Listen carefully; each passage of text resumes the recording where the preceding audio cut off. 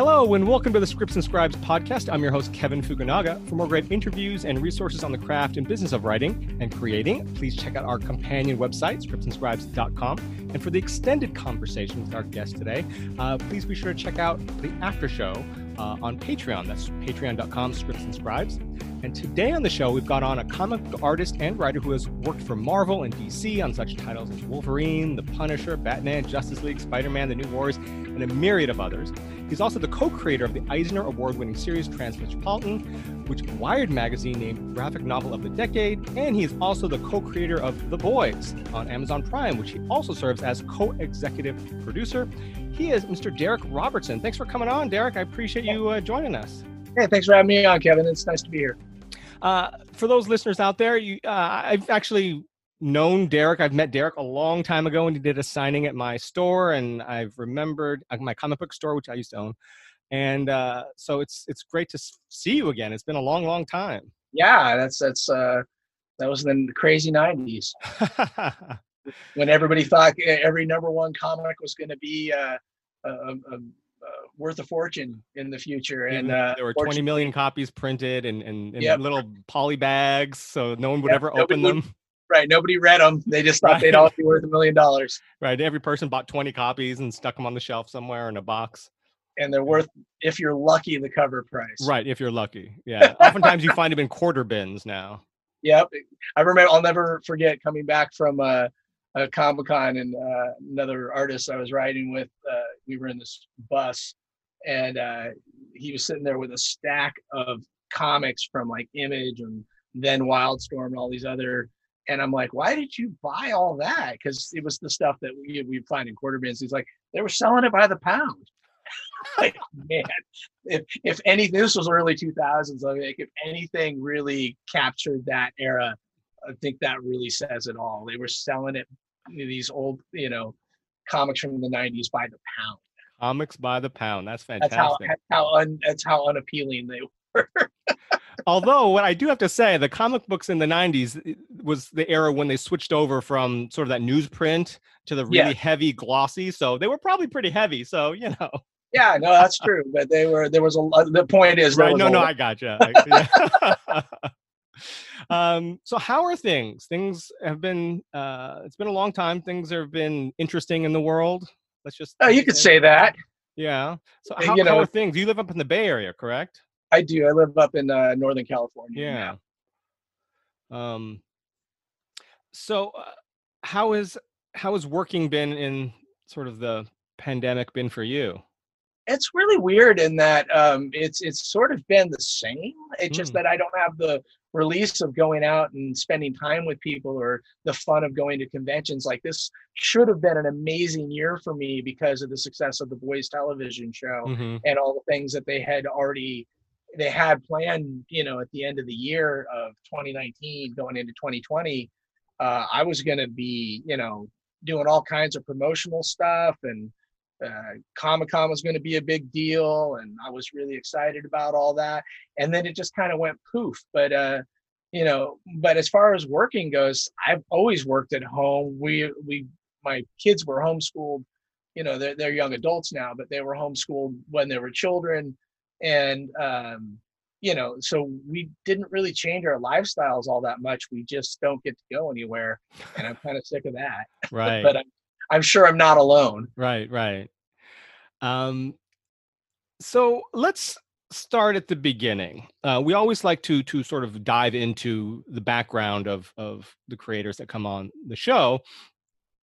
How did little Darick Robertson become a comic book creator? How did you get interested in creating comics? How did you get your first job? How did you sort of start work in the industry?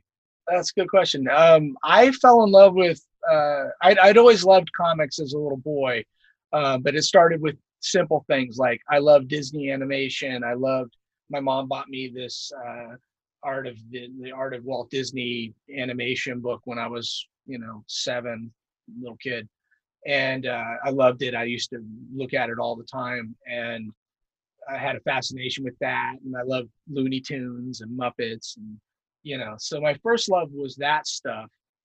As I got a little older, I always read comics, but it was like also Peanuts and things like that, and Archie and Richie Rich, because whatever my sister had gotten, I would always kind of like pick up her comics that she would grow tired of, and I kind of fell in love with like Richie Rich and Archie and that stuff. But I never really understood that people made those. Those were just like worlds I was glimpsing into.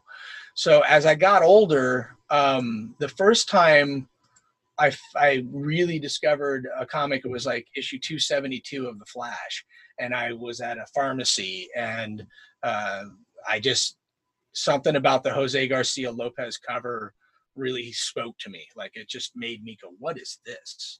And I, like I said, I'd seen comics, but this was the one where and then I opened it up, and it was late great Rich Buckler did the interiors. And it was seeing how he would use almost like a movie bridge sequence of the Flash running in the stream behind the lead figure, that I got the sense of him moving really fast. And that to me was like watching somebody do a magic trick that was really cool. Like, how did you do that? How do you make it look like he's moving? And the composition on the page was really good, on the splash page. And it's not a very good story. It's not a particularly good issue, but it really spoke to me that, and I was a kid. So that at that point, I just started collecting the Flash. And from there, as I got really into the Flash, I was also just started to put my focus on drawing my own characters and trying to try to master what they're doing. I just wanted to understand, like, how can my stuff look like that stuff? And, I'd always drawn, like, but again, I drew stuff like Snoopy and Tweety Bird and, just things that a kid would be into. But this was sort of like, there's something about it, the drama and the anatomy and all that, like, that made it feel important. And I wanted to I wanted my work to command that kind of importance, if that makes sense. Like, sure. I didn't want people to look at my stuff and giggle. I wanted people to look at my stuff and go, what's going on here? The way that the Flash made me sit up and pay attention at that time in my life. So that's kind of how I got into it. And it just became I've always drawn as a pastime, especially then. It's sort of like a way of me controlling my anxiety and my boredom from having to sit still. If I have to sit still for a long time, I think I have a little bit of like everybody else has probably become aware of, like a little bit of an ADD problem. But if I'm able to put my concentration into things like artwork, the time will just pass. Otherwise, I feel very much like I need to get up and be moving. So how did you go from your first issue of The Flash and to actually drawing professional? Like, what was your first professional gig and how did you get it? Like, what kind of portfolio did you have? How did you develop it? Well, coincidentally, I had, I always kind of thought that my first gig would be something for Marvel and DC, and that's what I was aiming for. But again, because I like to draw, I worked on a book. I started in summer school when I was 16. And I was sitting in the summer school, and I had thought up the name Space Beaver, and it wouldn't leave me alone. So I just kept drawing. I started drawing this story just to make it. It was for fun. It was like just to be a joke based on everything I was kind of reading at the time. It was a regurgitation of everything that I was sort of enjoying. And I thought, I didn't think it was ever going to be anything. I just was drawing it with a ballpoint pen on, typing paper that I would staple together. And I had already done that when I was younger with a superhero character I thought of, and I drew about 11 issues of that in the same way during, between 7th grade and end of high school. So it was just something I would do for fun. I just liked the process of putting comics together. And my dream was that, someday I'd have a real comic book in my hand. And that was sort of, just my pastime in the way of, I don't know, manifesting what I really wanted. And, but again, it was the thing where I would hope that my published work would be something important that people would pay attention to. Because, I wasn't very good then. But apparently I was getting pretty good with, because when I had a couple people look at Space Beaver, it was during the black and white booms, speaking of times gone by and booms and busts in the industry. It was during the black and white boom, and everybody was looking for the next Ninja Turtles, because Ninja Turtles was a huge hit. And everybody thought, well, all we need to do is just find the next black and white comic book with funny animals in it, and we'll be millionaires too. Fun fact: Cut to Space Beaver. Cut to doesn't work out that way. Oh, okay.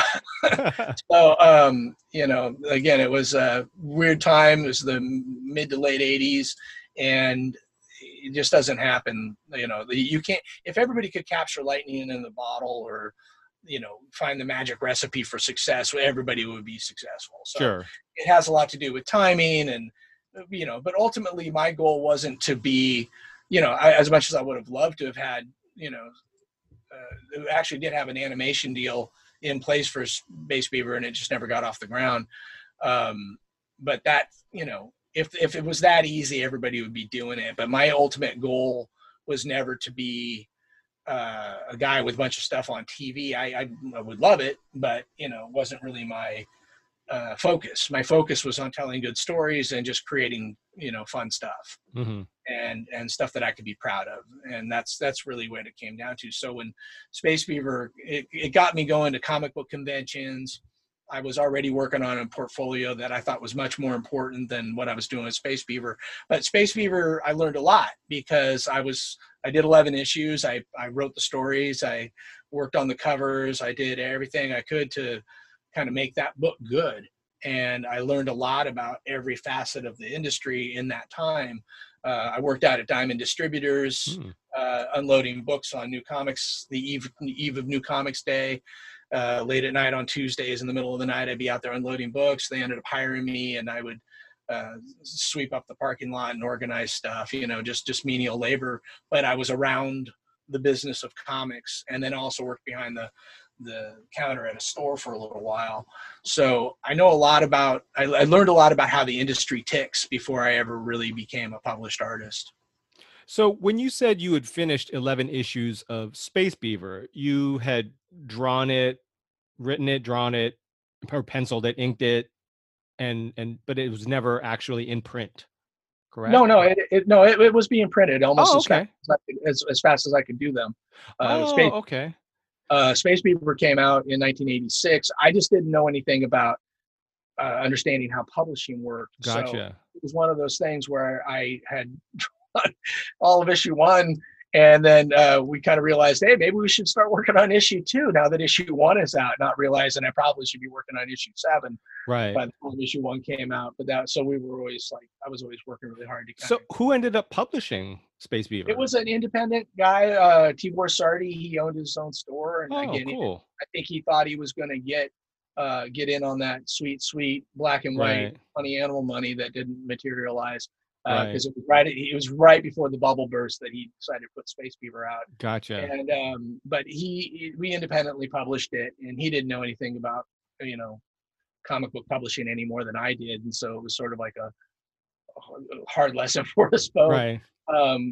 Especially because ironically, because the way the direct market was back then, Space Beaver #1 sold more than Transmetropolitan #1 would sell, wow, 10 years later. That's crazy. So, yeah, it just goes to show you. Yeah.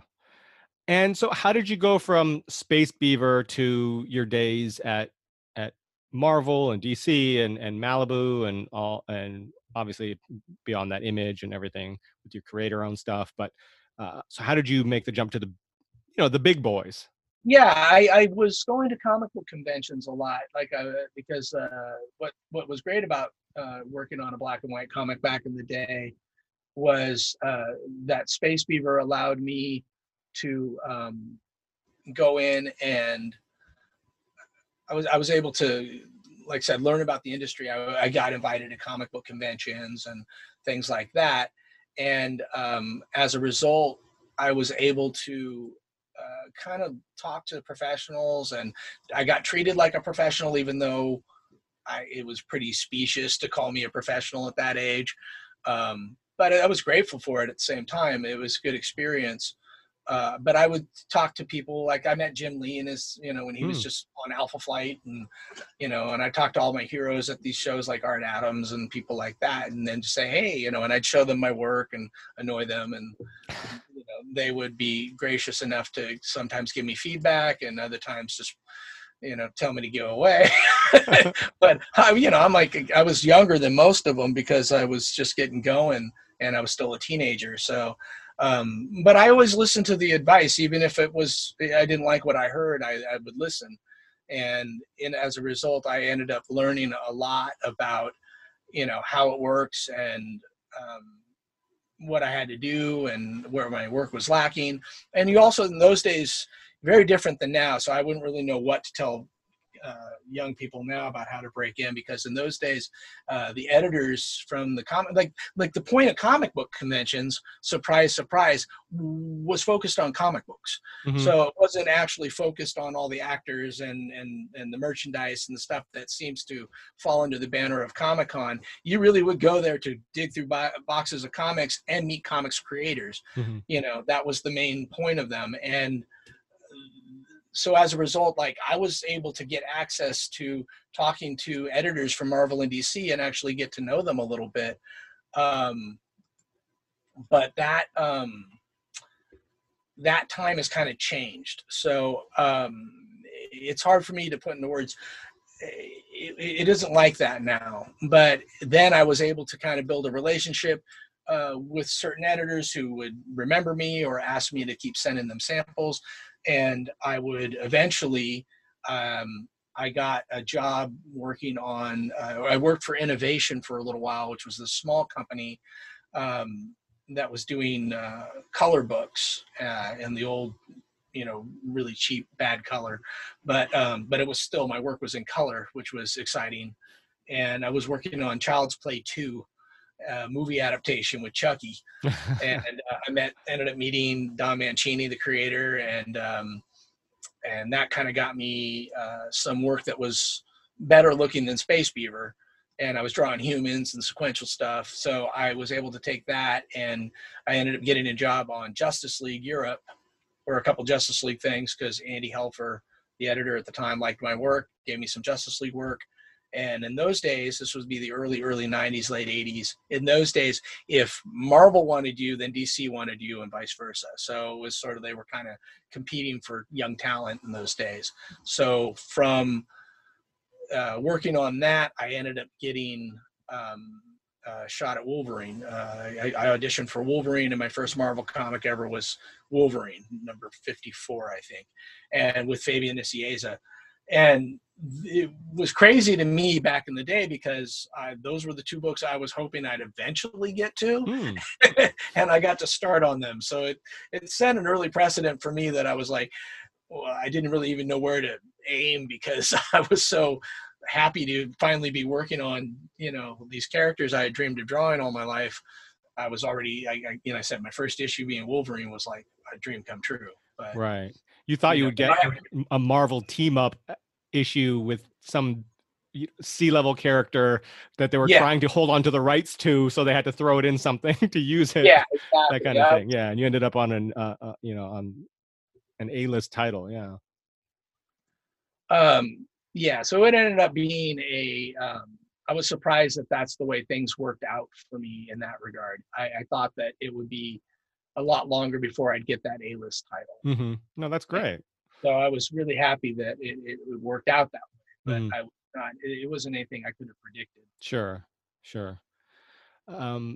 Now, you've had multiple series come from books that you've co-created.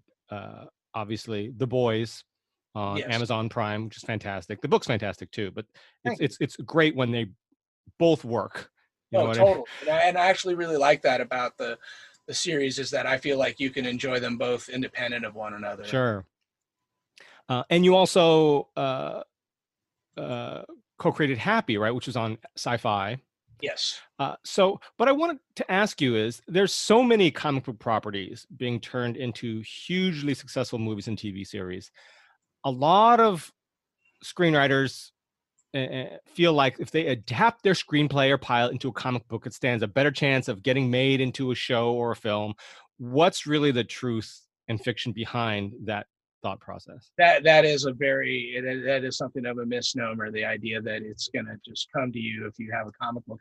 The best example of that would be Cowboys versus Aliens, which was a movie that they wrote and then they put out a comic book after they had written the screenplay, and then they tried to say, oh, this is based on the comic book, because at the time that was the running theory. But it's just like the black and white boom. It's just like the 90s #1 superhero boom. This is another boom, and it's going to fizzle eventually, because a lot of the times what people are taking for granted is that, you know, they misread geek culture repeatedly, in that anybody who thinks that it's just a simple process of, oh, I'm just going to make a comic book and then everything will look great, they learn the hard way that there's more to it than that, and that a lot of these comic books that become something special have had a long-standing audience.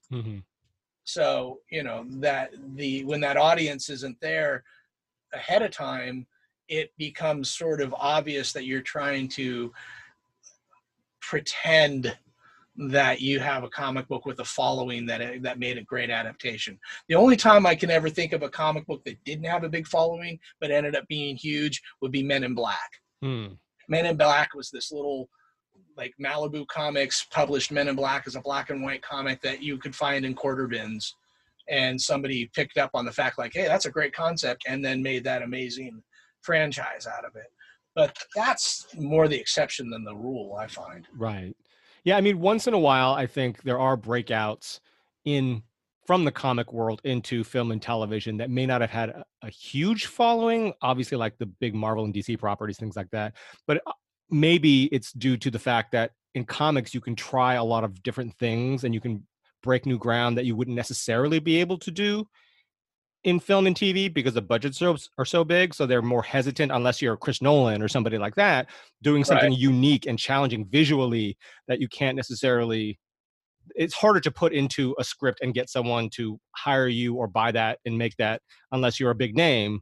But if you're able to get something done in a comic that's unique visually, and in that sense, maybe that translates. I mean, I don't know. It's hard to say. Like, Yeah. I'd love to tell you there's a magic recipe for it, but there just isn't. Sure. You know, the best thing I could say for anybody who wants to do this, the only thing that's ever worked for me was just putting my heart into the thing I was working on and giving it my all. Right. That's all I've ever had. I've never had any formal training. I never had anything other than, you know, I'm School of Hard Knocks. Like, I got a degree from that. Great. For every success I can point to, I can show you many failures and heartbreaks that along the way that I just had to get up and start over again. You know, every day, just get up and sit back at the board and hope for the better next time. That's really all it comes down to, because, you know, there's never a point in your life when someone's going to show up with a magic hat and go, it's your turn. You know, it just doesn't work like that. Right. You have to be willing to, you know, you have to really ask yourself, do I really like sitting in this chair drawing comics all the time? Do I really want to spend my life, you know, in this chair at this desk and not seeing my friends as much as I'd like to, and not going outside as much as I should, and because I have to make this so good that the world can't help but notice it. Right. That's sort of the thought process that you know, for me, the answer is yes. I love the act of creating something good. And sometimes I can feel like, hey, that's special. Like, I kind of knew with The Boys, when I read Garth's script, we had spent years kind of developing it together and working on other stuff for Marvel. But when I was reading The Boys #1, I knew it was special. I could just feel it. I'm like, this is a great story. I know exactly what I'm going to do with it. And was super excited to get started on drawing it. And that's, you know, and here we are years later, and there's a TV show, and the show's a huge hit. But very rarely did that feeling go yes. Like with Transmetropolitan, on the other hand, I just wanted to work with Warren Ellis, and because he's a great writer, and I told him from working on stupid stuff at Malibu, like characters that he was able to make interesting, but really weren't. I said, if there's ever a chance to do a monthly book together, I'm there. And he was like, oh yeah, I love your work too. And so when the opportunity came, we co-created Transmetropolitan. But we struggled to keep that book going. Mm-hmm. It was late all the time. I was barely ahead on issues because Warren was a person that would write in chunks. Like I'd get chunks of script rather than a whole script as it went on, and he started to get more popular. And it was a really interesting. It was a very interesting time to be doing comics because the industry had sort of imploded. This was the late 90s after the Marvel had gone bankrupt. Mm-hmm. And I really wasn't sure if there was going to be a future in comics at that point, and started thinking about, hey, I'm still in my 20s. I could do something else for a living, and maybe I should go to school and learn to be a doctor or something, and get a dental degree. And my wife talked me out of that, my then girlfriend. And but so when it came to taking on Transmetropolitan, I did it just because I'm like, well, if I'm going to do something, I might as well create something new and have fun working with a writer I want to work with and see how far it goes, And then 6 issues in, they were canceling us because the entire line it was under was imploding. Right. So I was losing, like they were shutting down Helix, which was the original publisher. And I just it made me laugh that,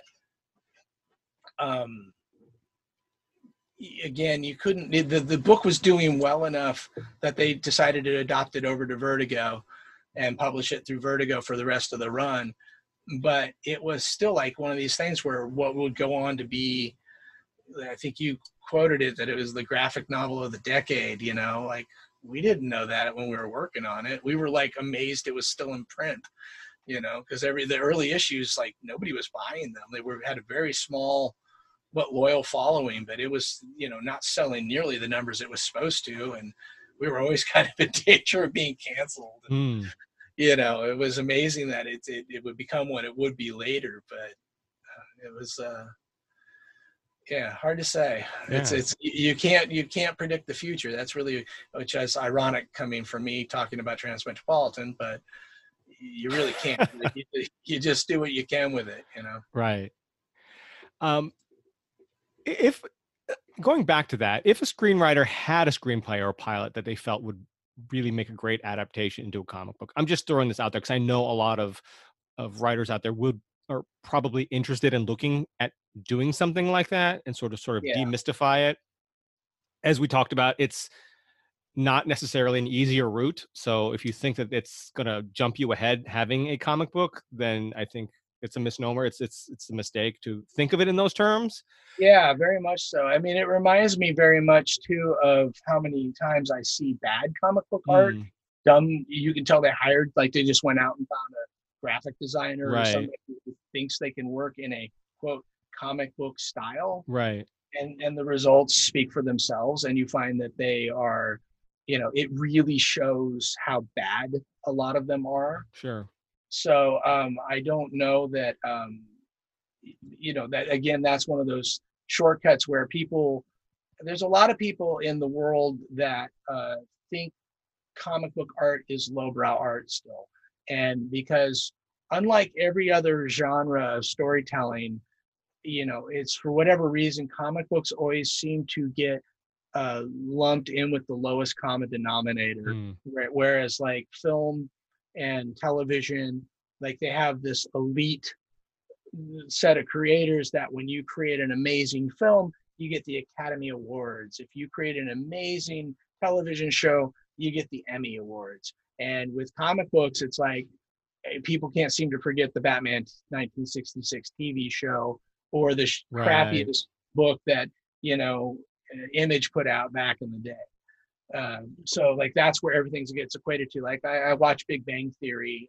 I'm finally getting through that, and it's like you can see that the people that create that show don't really like they observe comic book fandom. They don't really understand it because Sheldon's a guy who like would never be as obsessed with the shows as he is with the comics themselves, and he'd be the one like going, oh no, this is all wrong, they got the origin wrong, and that he instead like he just, oh, I love it all, like, and that's just not how comic book fans are. No, absolutely. Like they're pickiest people out there. So if you try to like snowball them and say like, oh no, it's based on this comic, it's like, who drew that comic, who wrote that comic, when did that comic come out, and is the comic any good?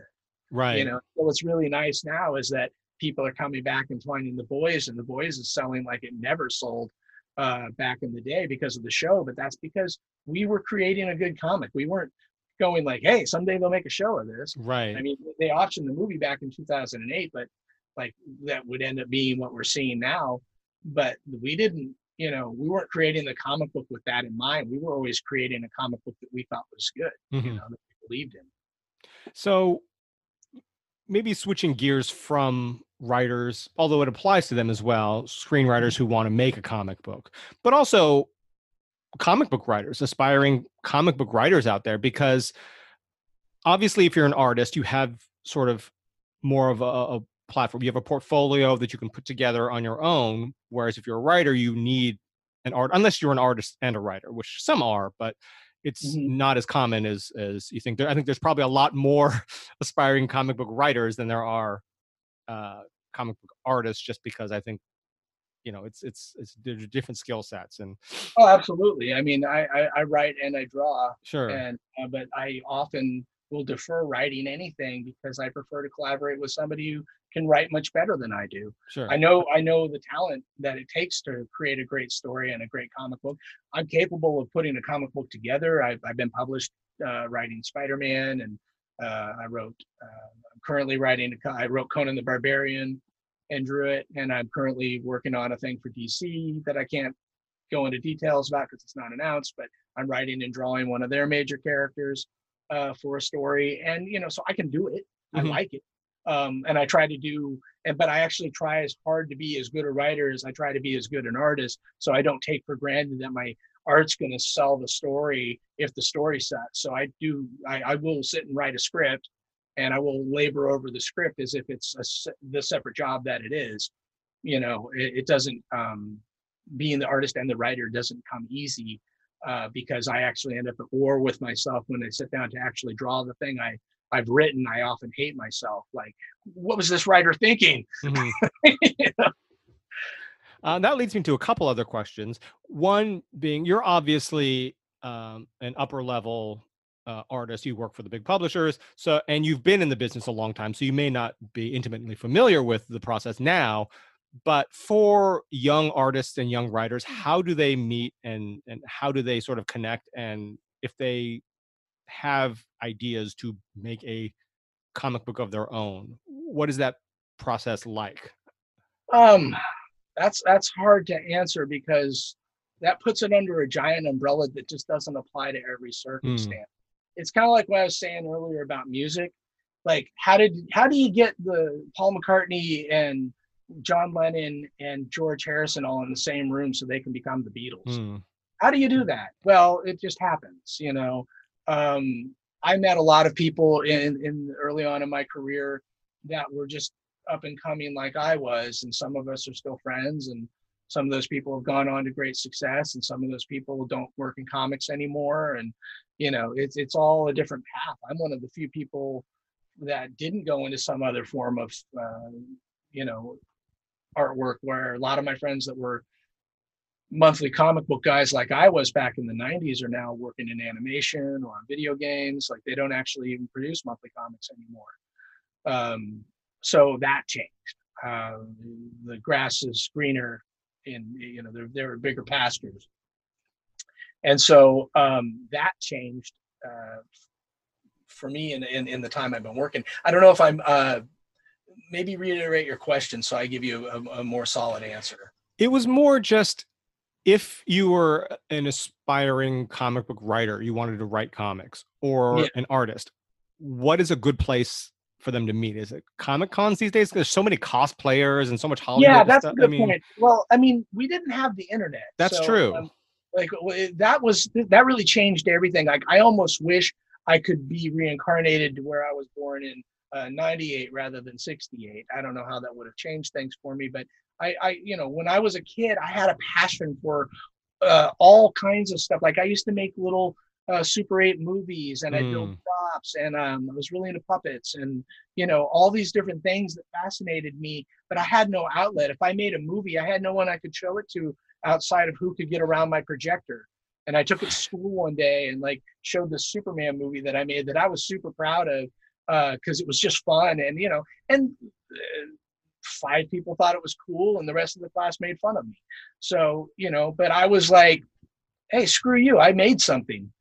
If you can't appreciate that I made something, I don't care if you like it or not. And that attitude would serve me well, but it wouldn't get me a whole lot of dates. But here I am years later, and something I co-created is on television. A couple things I co-created many things I've co-created have ended up on television, but I don't always get the credit or the money for them. I'm looking at you, Nightman. But but that was but that's the thing. It's like it wasn't about that for me. I was just saying that, hey, I wanted to do these things. But the internet has created a platform for everybody to sort of get their shot, to get their stuff out there. How many, if I had YouTube back in the day, I'd probably be a totally different creator. I mean, I respect the hell out of Kevin Smith's career because the guy just, got his friends together and made Clerks. And, I'm sure that wasn't easy, but he got it done. And as a result, he gets to, he's now this well-known director and creator of all kinds of things. But I don't think anybody I'm sure nobody showed up with the magic hat for young Kevin Smith in New Jersey and went, here's your turn. Right. He just like, hey, I want to make a movie with my friends. And he did a great job and became Clerks, so it's like, you got to respect that. And I think that's like that. And in any creative endeavor, it's like, if you want to make money, if that's really where your heart is, go work on Wall Street. There's plenty of money to be made. Just like, if that's where your heart is, go find a way to make money. But if you want to make something great that maybe will bring you money, it starts with, even if I never make a dime from this, I'm going to make it awesome and have a great time to it. Right. As an artist who also writes, you obviously write some of your own stuff like Conan, and you also collaborate with other writers. As an artist who also has your own ideas, because I see this a lot of writers will approach me and say, hey, how do I find an artist for my project? Oh, yeah, you were asking that. And how do you find right? Like, I think the problem is, though, that it's like, it's their project, it's their ideas, and they're not looking to pay someone, they're looking to collaborate. But it's not really a collaboration. They want someone to draw their work. Right. And to me, I think that's always the wrong way to approach it, because an artist, as a comic book artist, which means you're probably a comic book fan, which means you probably have a lot of your own ideas and stories in your head. Instead of saying, hey, would you draw this for me? I'm not going to pay you, but let's make this comic book together, but it's really my ideas, as opposed to let's come together and come up with something. If you think that I'm a good writer and I think you're a good artist, let's come together, bring both of our ideas together and come up with something new. Yeah, it's a lot harder on the artist. I mean, sure. It takes so many more hours to create a comic book page. I like to often joke, like, write the word telephone and draw a telephone and see who gets done first. Right. And that's, and that's just the reality of it. But, and in some cases, like you would always want the dream situation to be like Eastman and Laird when they created Ninja Turtles in their apartment, and they were like starving and eating off a hot plate and couldn't pay the rent. And, now you look back and they've made this and they were just laughing and giggling when they were coming up with the name and the original idea. Even I asked Kevin when I saw him last, I'm like, because they were just rebooting yet another Ninja Turtles movie. And I said, like, did you ever in a million years when you were back in your apartment imagine? No, because not in a million, because we were just having fun, and like, it's still, and that's why though, but because fun is infectious. If you're enjoying your work, like you can tell when you're watching somebody, give a concert. If they're enjoying playing that music, it comes through. If they're just up there and getting through the hits, you can tell that also. And, and it comes through in their performance and the way they relate to the audience. I don't know if you ever saw a movie called Crazy Heart with Jeff I Bridges. have, long time ago. Oh, it's so great. And that's a perfect example of a guy that, he loses his passion and it takes a toll on his, his existence. He's just, going from bowling alley to bowling alley and playing his gigs and not even finishing songs because he wants to just go out back and, drink more or throw up. And, but there are people that are very passionate about his music. And if you don't have the same respect for what you create, then you can't expect other people to respect it. Mm-hmm. If you don't put your own passion and love into your work, then nobody's going to do that for you. That's really what it comes down to. So when it comes to finding a collaborator, or if it comes to being a writer who needs an artist, well, it's sort of assuming that any artist can do that job.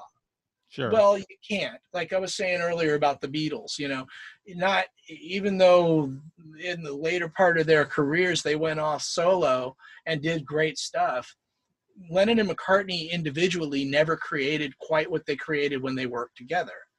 And same thing with Stanley and Jack Kirby is a great example of that kind of collaboration. Like, what did Stan really create after Jack left Marvel? Mm-hmm. Whereas opposed to Jack went over to DC and created the New Gods and Darkseid and all that stuff that he was writing and editing and drawing.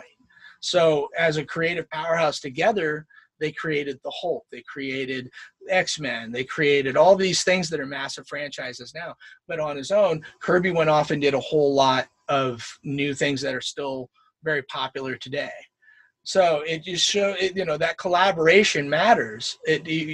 Stan couldn't just grab any artist and create another X-Men. It just didn't happen. Right. No, absolutely. We have a ton of listener questions that I kind of wanted to run by you to see. Yeah. The first one, we got a lot of them on Discord. So if you're not on our Discord channel, you should check out the link and check that out. Where do you get your ideas from? That's a great question. It comes all the time. I don't know. I get them from everything. Sometimes my toaster won't work and I'll get an idea from that. It just, life happens. And, right. And I get, usually back in the day when I was working on Transmetropolitan and I was much younger and, I was just living with my girlfriend and didn't have kids and not a whole lot of responsibility other than making sure the rent was paid.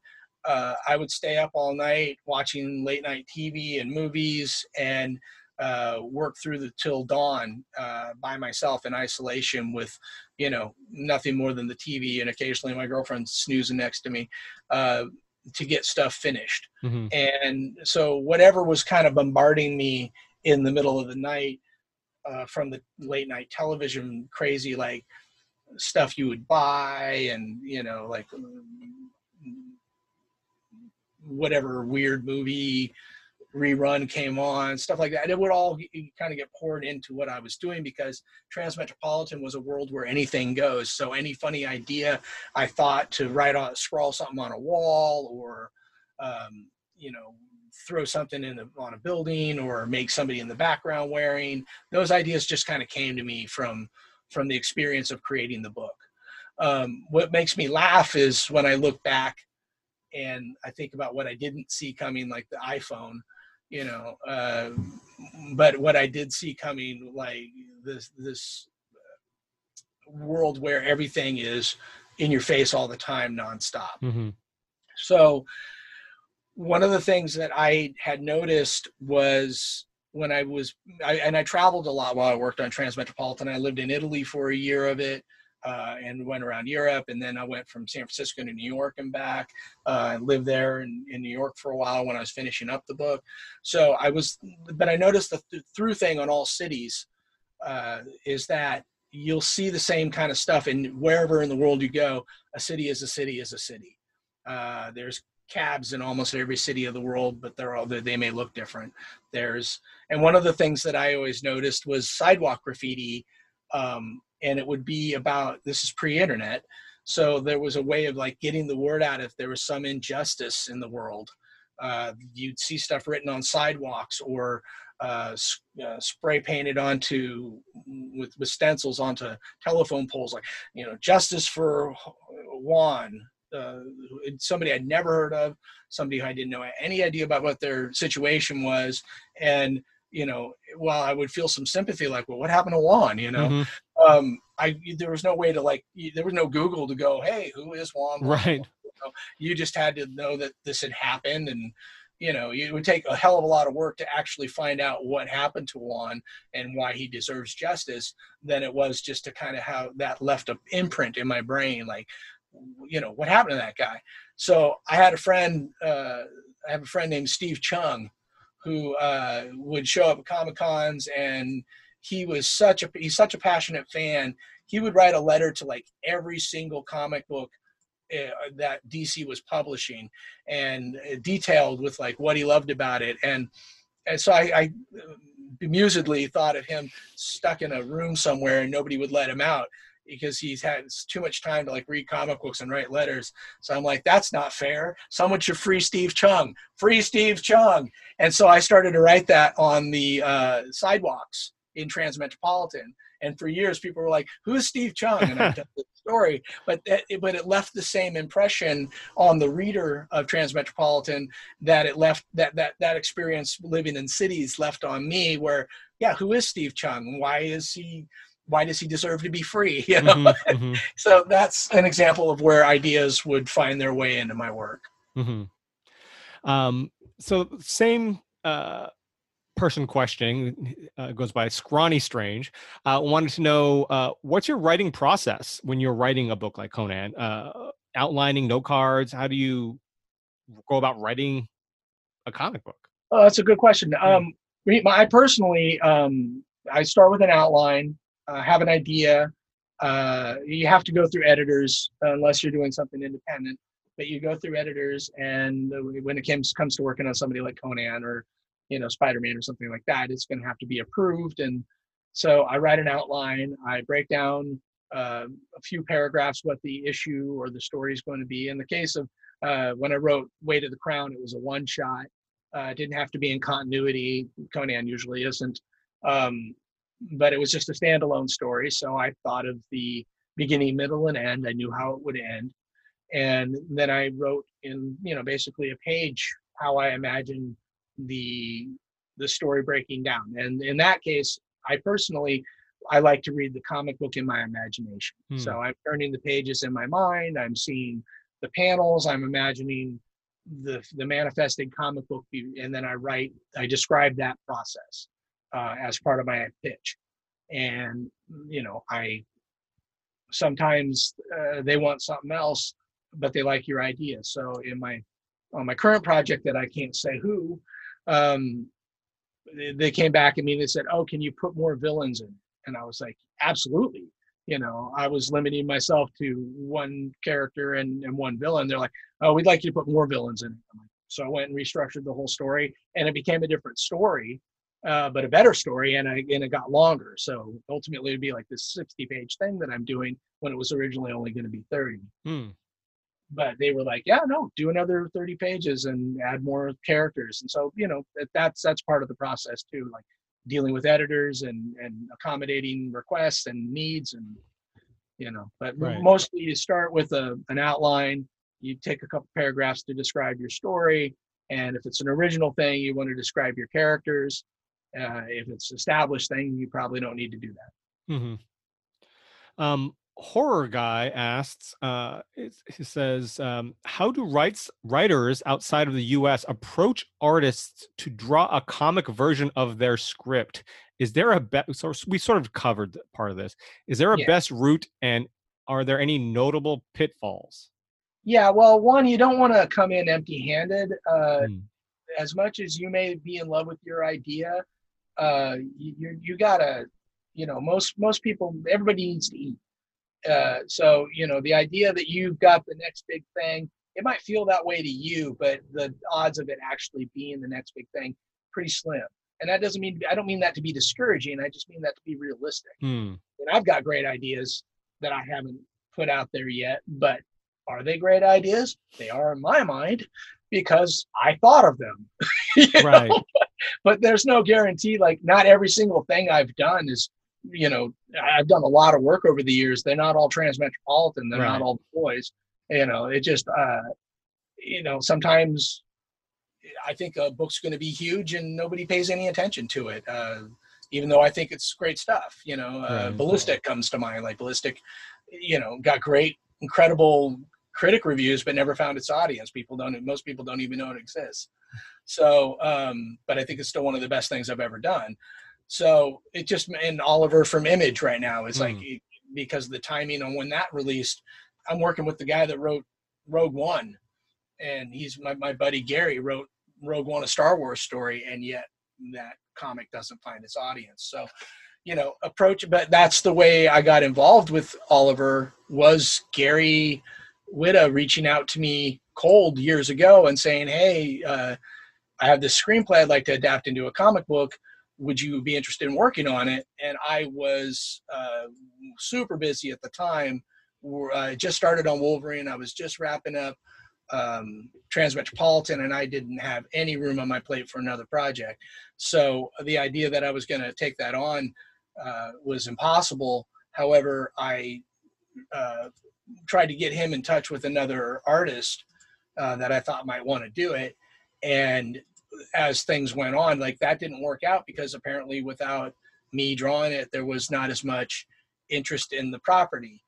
I didn't know that at the time, just found that out later on as we moved on. But then we remained friends because he was just a cool guy. And it's kind of like the Eastman and Laird thing, where these were just two people that like to be together and like creating together. So Gary and I ended up becoming just friends.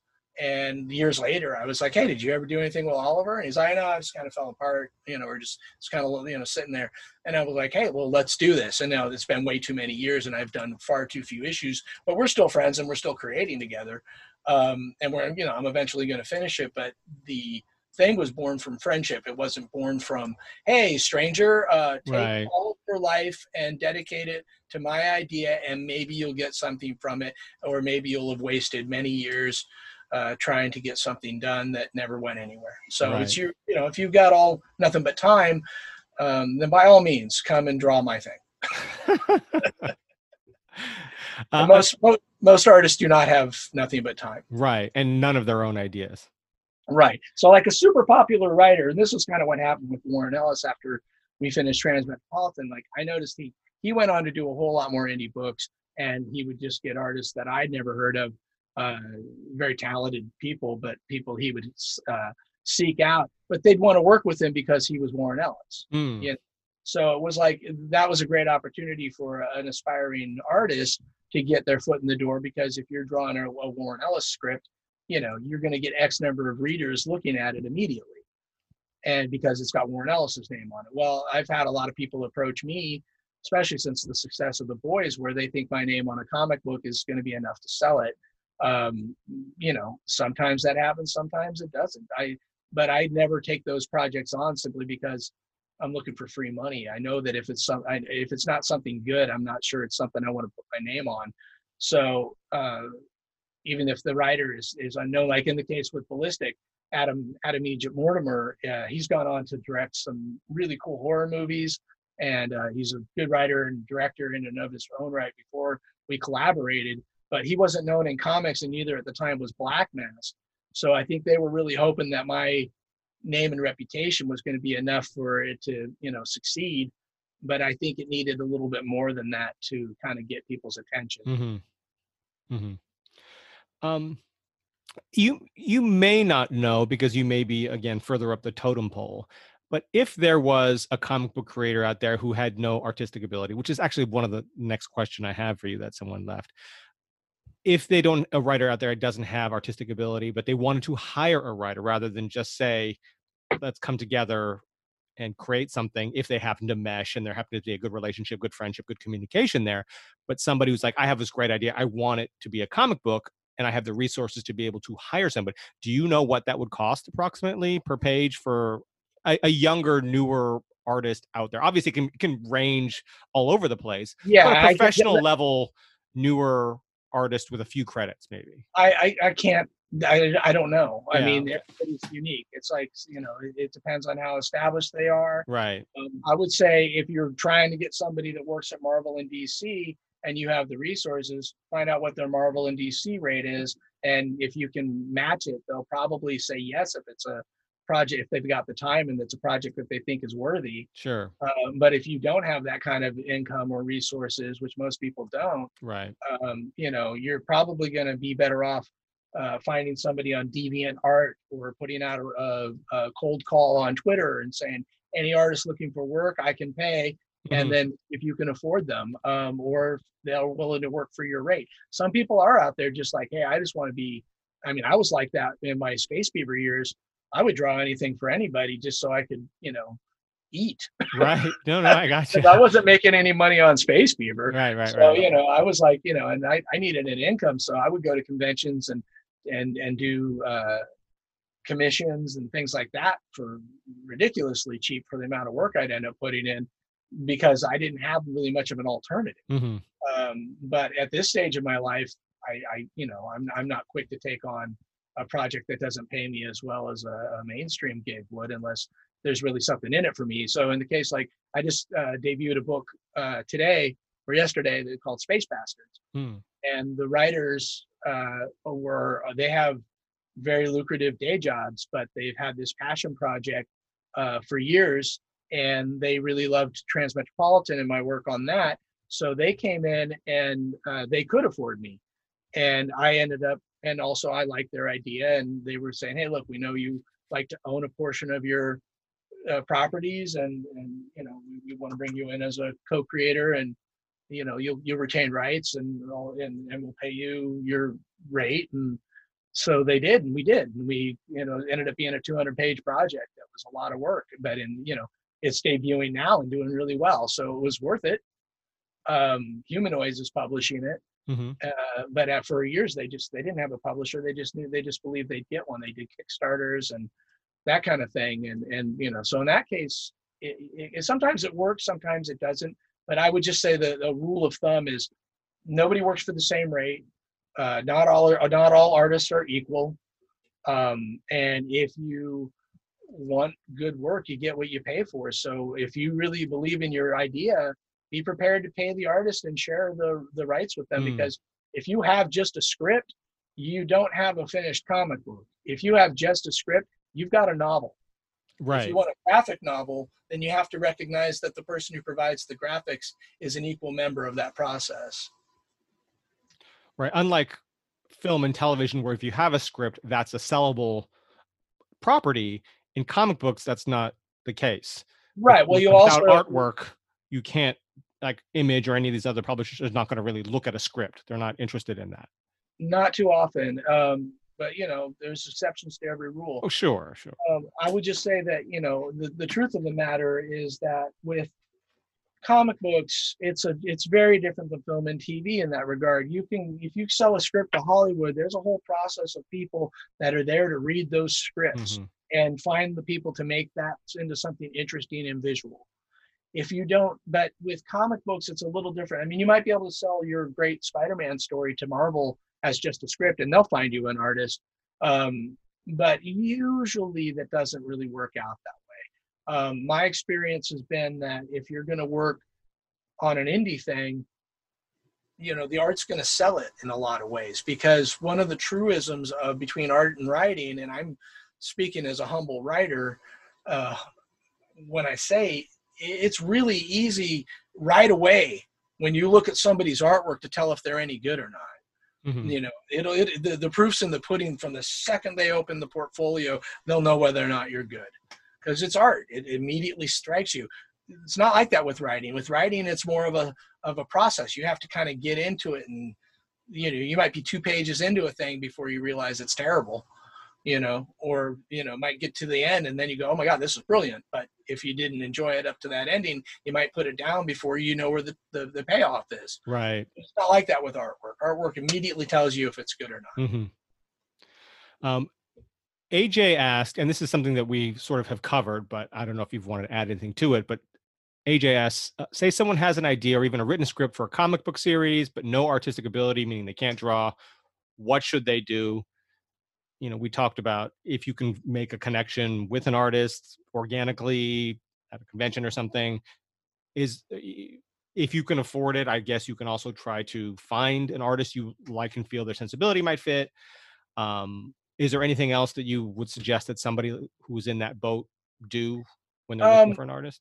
Yeah, I would just say that the best route to getting your comic made into something is, again, if you can self-finance it, be prepared to pay for good art. Otherwise, you're not going to get good art. If you can't afford to self-finance it, then be prepared to share the rights and find somebody that wants to who equally believes in your idea. Somebody who thinks your idea is as great as you do. Because otherwise, if they're just doing it for the money, they're not going to have a personal investment in it, and that's going to come through in the art that you get. But and the timeliness of it, I'm sure. It has, yeah. I mean, there's just no one right answer to that question, unfortunately. No. There's a little bit of, luck and magic involved that just has to happen on its own. And the only way I can say is to get there is just, you got to believe in your idea and chase your dream. That's all I can say. I mean, if there's places to meet artists, yeah, once upon a time before we were all in COVID, you could go to Comic-Cons and go to Artist Alley and find an artist whose work you like. And, sometimes those guys, you can commission them at a con to draw your character for you, and they'll happily do that. So, I mean, I used to do stuff like that. Usually it was people's D&D characters, but, that was still the process was the same. Like, people would come up with their idea and their character and go, oh, can you draw my guy? And I would say, sure. And they'd describe him to me, or they'd have a description written, or they'd have a sketchbook full of all these different artists drawing this guy's character. But that's Artist Alley is a good place to start, because there's most people that are sitting in Artist Alley are looking for a job and want to work on it, and, and could use the work. Sure. So I would say, but be prepared to pay them for their time. And if you can't pay them for their time, they have something else to offer besides your fantastic idea that, may or may not go somewhere. Right. Because that artist is going to be dedicating a hell of a lot of time to making your thing a reality. Right.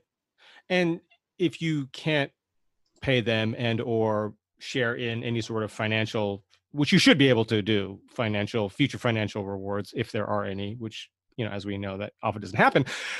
But the less invested they are in it, the more likely they are to drop your book at the drop of a hat when something does come along that's paying them. Totally. Yes. Totally. Yes, so, absolutely. Instead of getting your pages in a timely fashion, you may be waiting 3 years to get your first issue done when they're doing it in their spare time.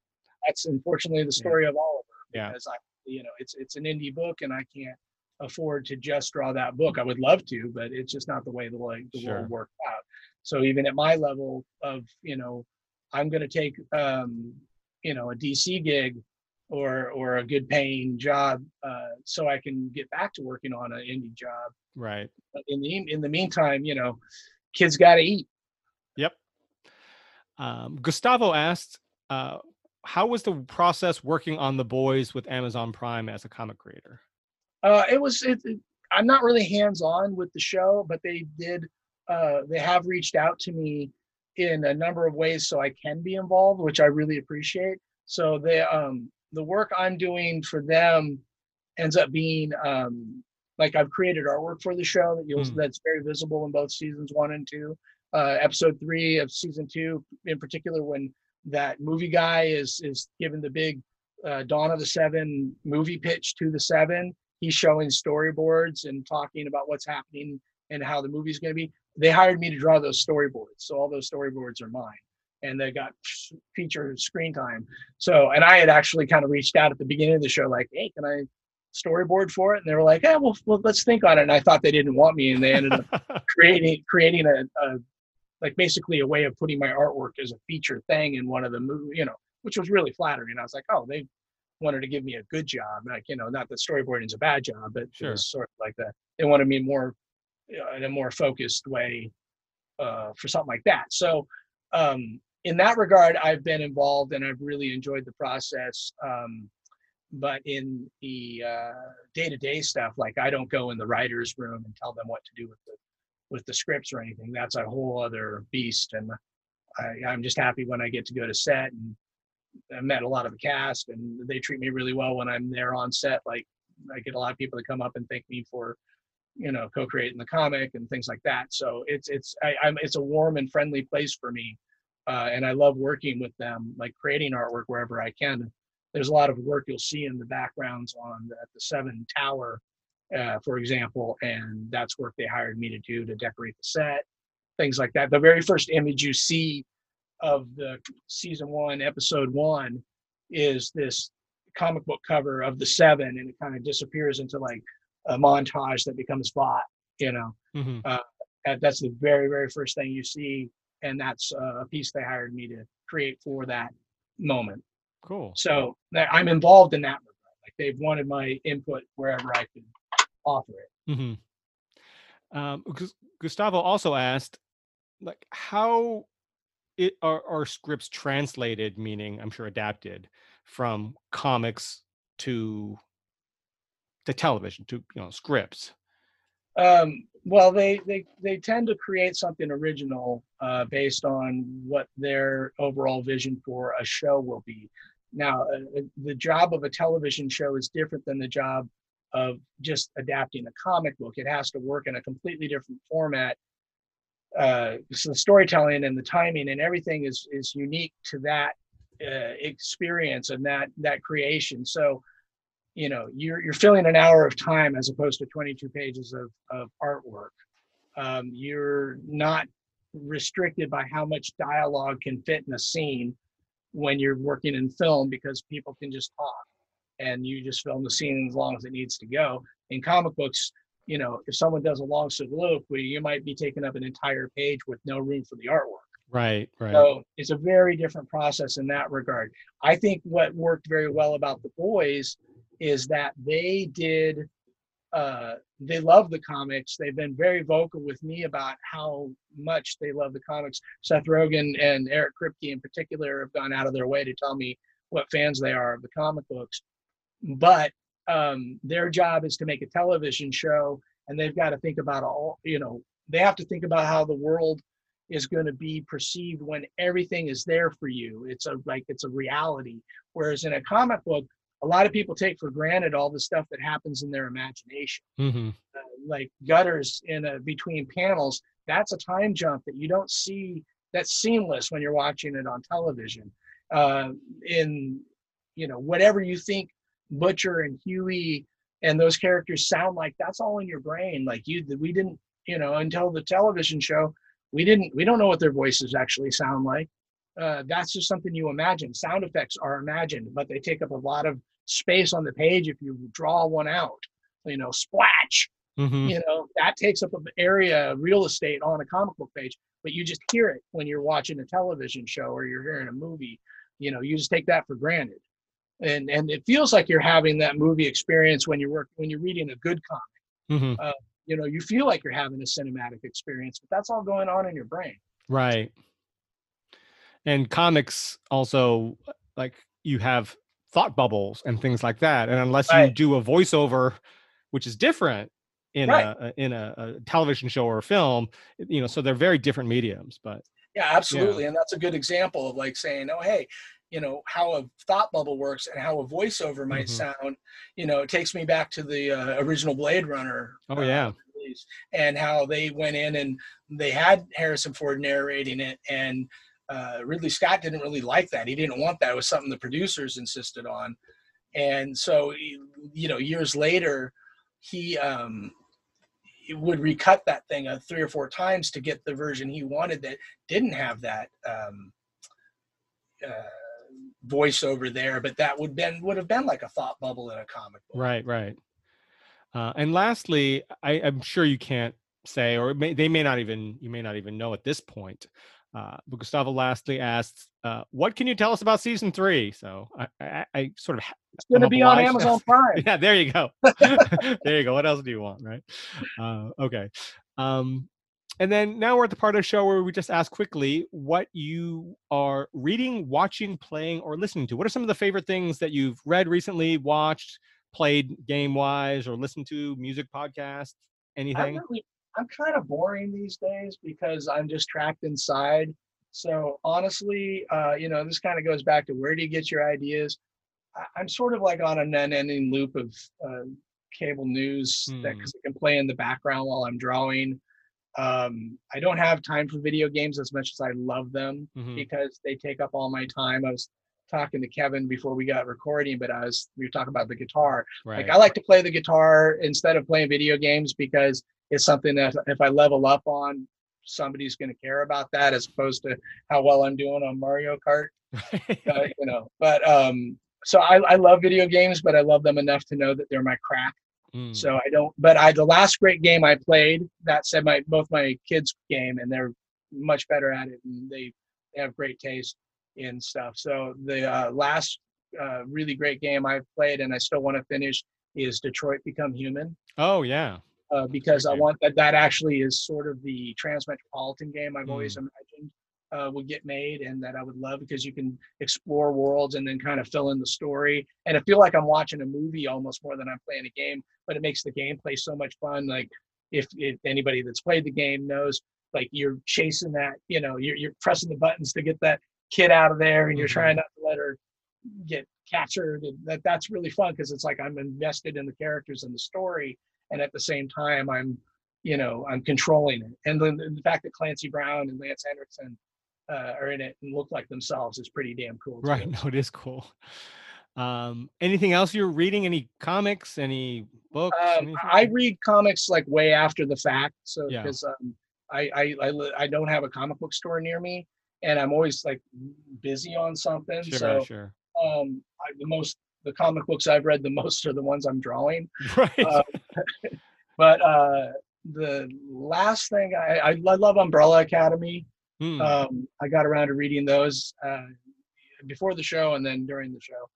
Umbrella Academy I think is great. I read in a book called Daybreak, which I think is fantastic. My kid turned me on to that, and